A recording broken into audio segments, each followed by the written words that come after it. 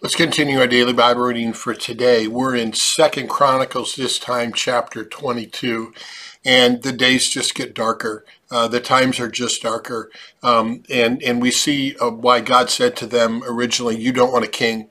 Because when you set up a monarchy and you set up a king, human nature gets the best of us, and kings get afraid that someone else is going to take them over.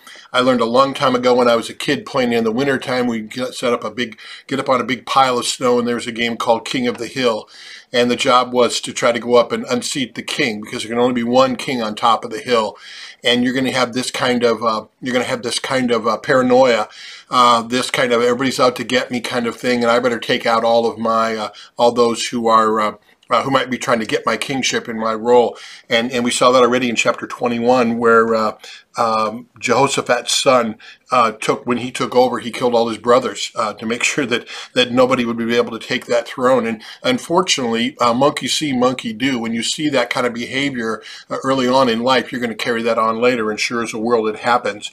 Because Ahaziah, his youngest son, comes to reign, and unfortunately he's going to follow the ways of his father.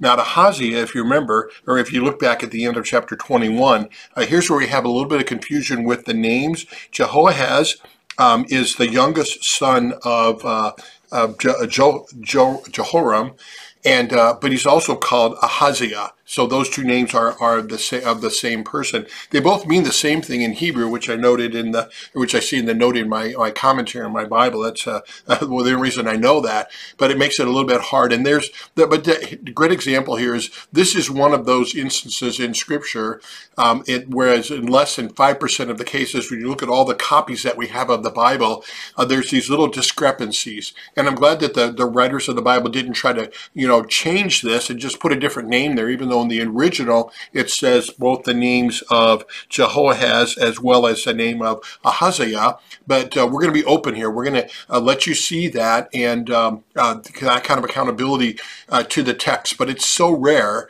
and the rest of the time, over 95% of the time, all these copies that we find of Scripture agree 100%. It's only in less than 5% of the cases that we have that. So just an example there. But here's the irony of all of this. Ahaziah, or Jehoahaz, God spared him in that he wasn't struck down. And this one was the lamp that God had promised to Jehoram, where he says to him, I will not destroy the whole house. I will give to you a lamp to him. So if you look back in chapter 21, verse 7, he promises that lamp. And we kind of likened that to Christ, that Christ is that light that never goes out. He's the light of the world. Amidst all the darkness, he's always going to be there. Jesus also said, you are the light of the world. And here's a good example where sometimes we're not very good lights. Ahaziah is not a very good light here. He doesn't follow the way of God. So any earthly lamp that we're going to look to and put our confidence in to be a light to us is going to let us down at some point. Always, always. We're going to let people down too. That's where our hope needs to be in the Lord. We always need to ask God to keep us faithful, forgive us for the times when we aren't, and help us to be that light. We aren't a light on our own. I always say we're kind of like the moon. The moon has no light of its own, but it's shining because it reflects the light of the sun. So you and I reflect the light of the sun in our life all the time, but that light doesn't come from us. It comes from Christ. Thanks be to God. If it were going to come from us, it wouldn't be God. So you read about Ahaziah, and you read about his mother, you read about others, you read about people he brought around him, and here's where the Proverbs tell us, train up a child in the way of the Lord, and he will not depart from it later on. Now, if you don't train him up there, look at what's going to happen. So we need to be careful of who we have around us, that we don't conform to this world, but we get transformed in the renewing of our mind. Here's the reason why Moses told them, when they're in the wilderness, he said, now parents, teach this to your children. Talk about it when you get up in the morning, when you sit down at the meal, when you lay down at night.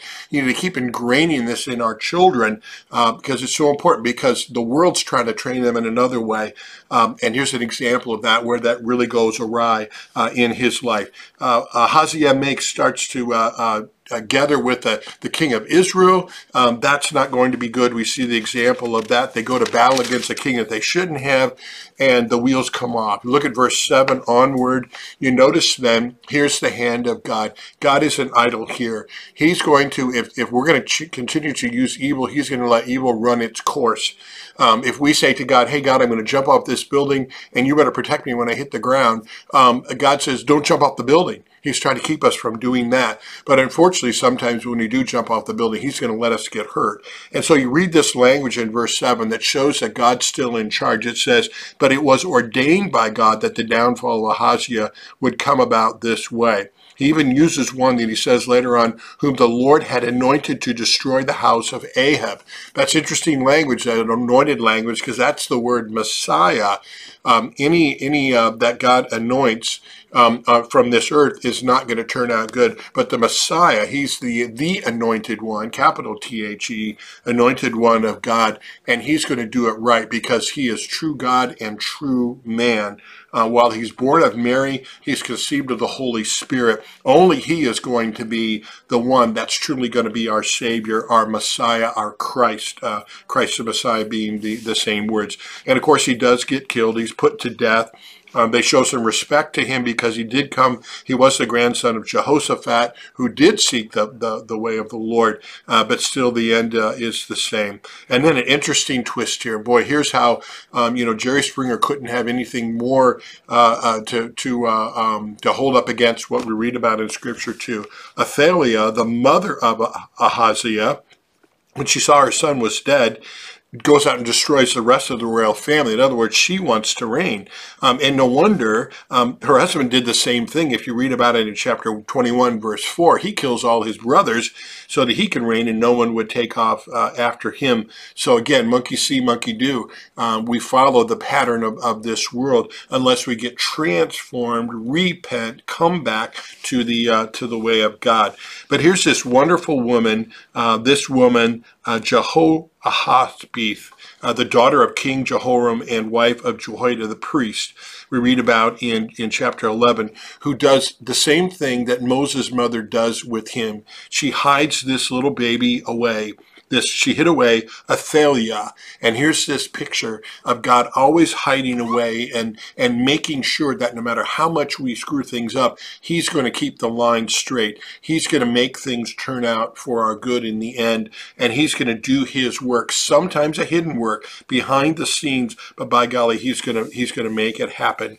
But here's such a strange time in Israel's history where we've got both a woman who is reigning here as king, she's queen, and also someone who's not from the line of David. And yet God came into the world to save sinners like you and me, and he came right in the midst of that sin. He didn't shy away, but he came amongst us. So a tough chapter, but yet a commentary on mankind, but also a wonderful commentary of God's faithfulness, his mercy, his patience, his long suffering with us. Thanks be to God.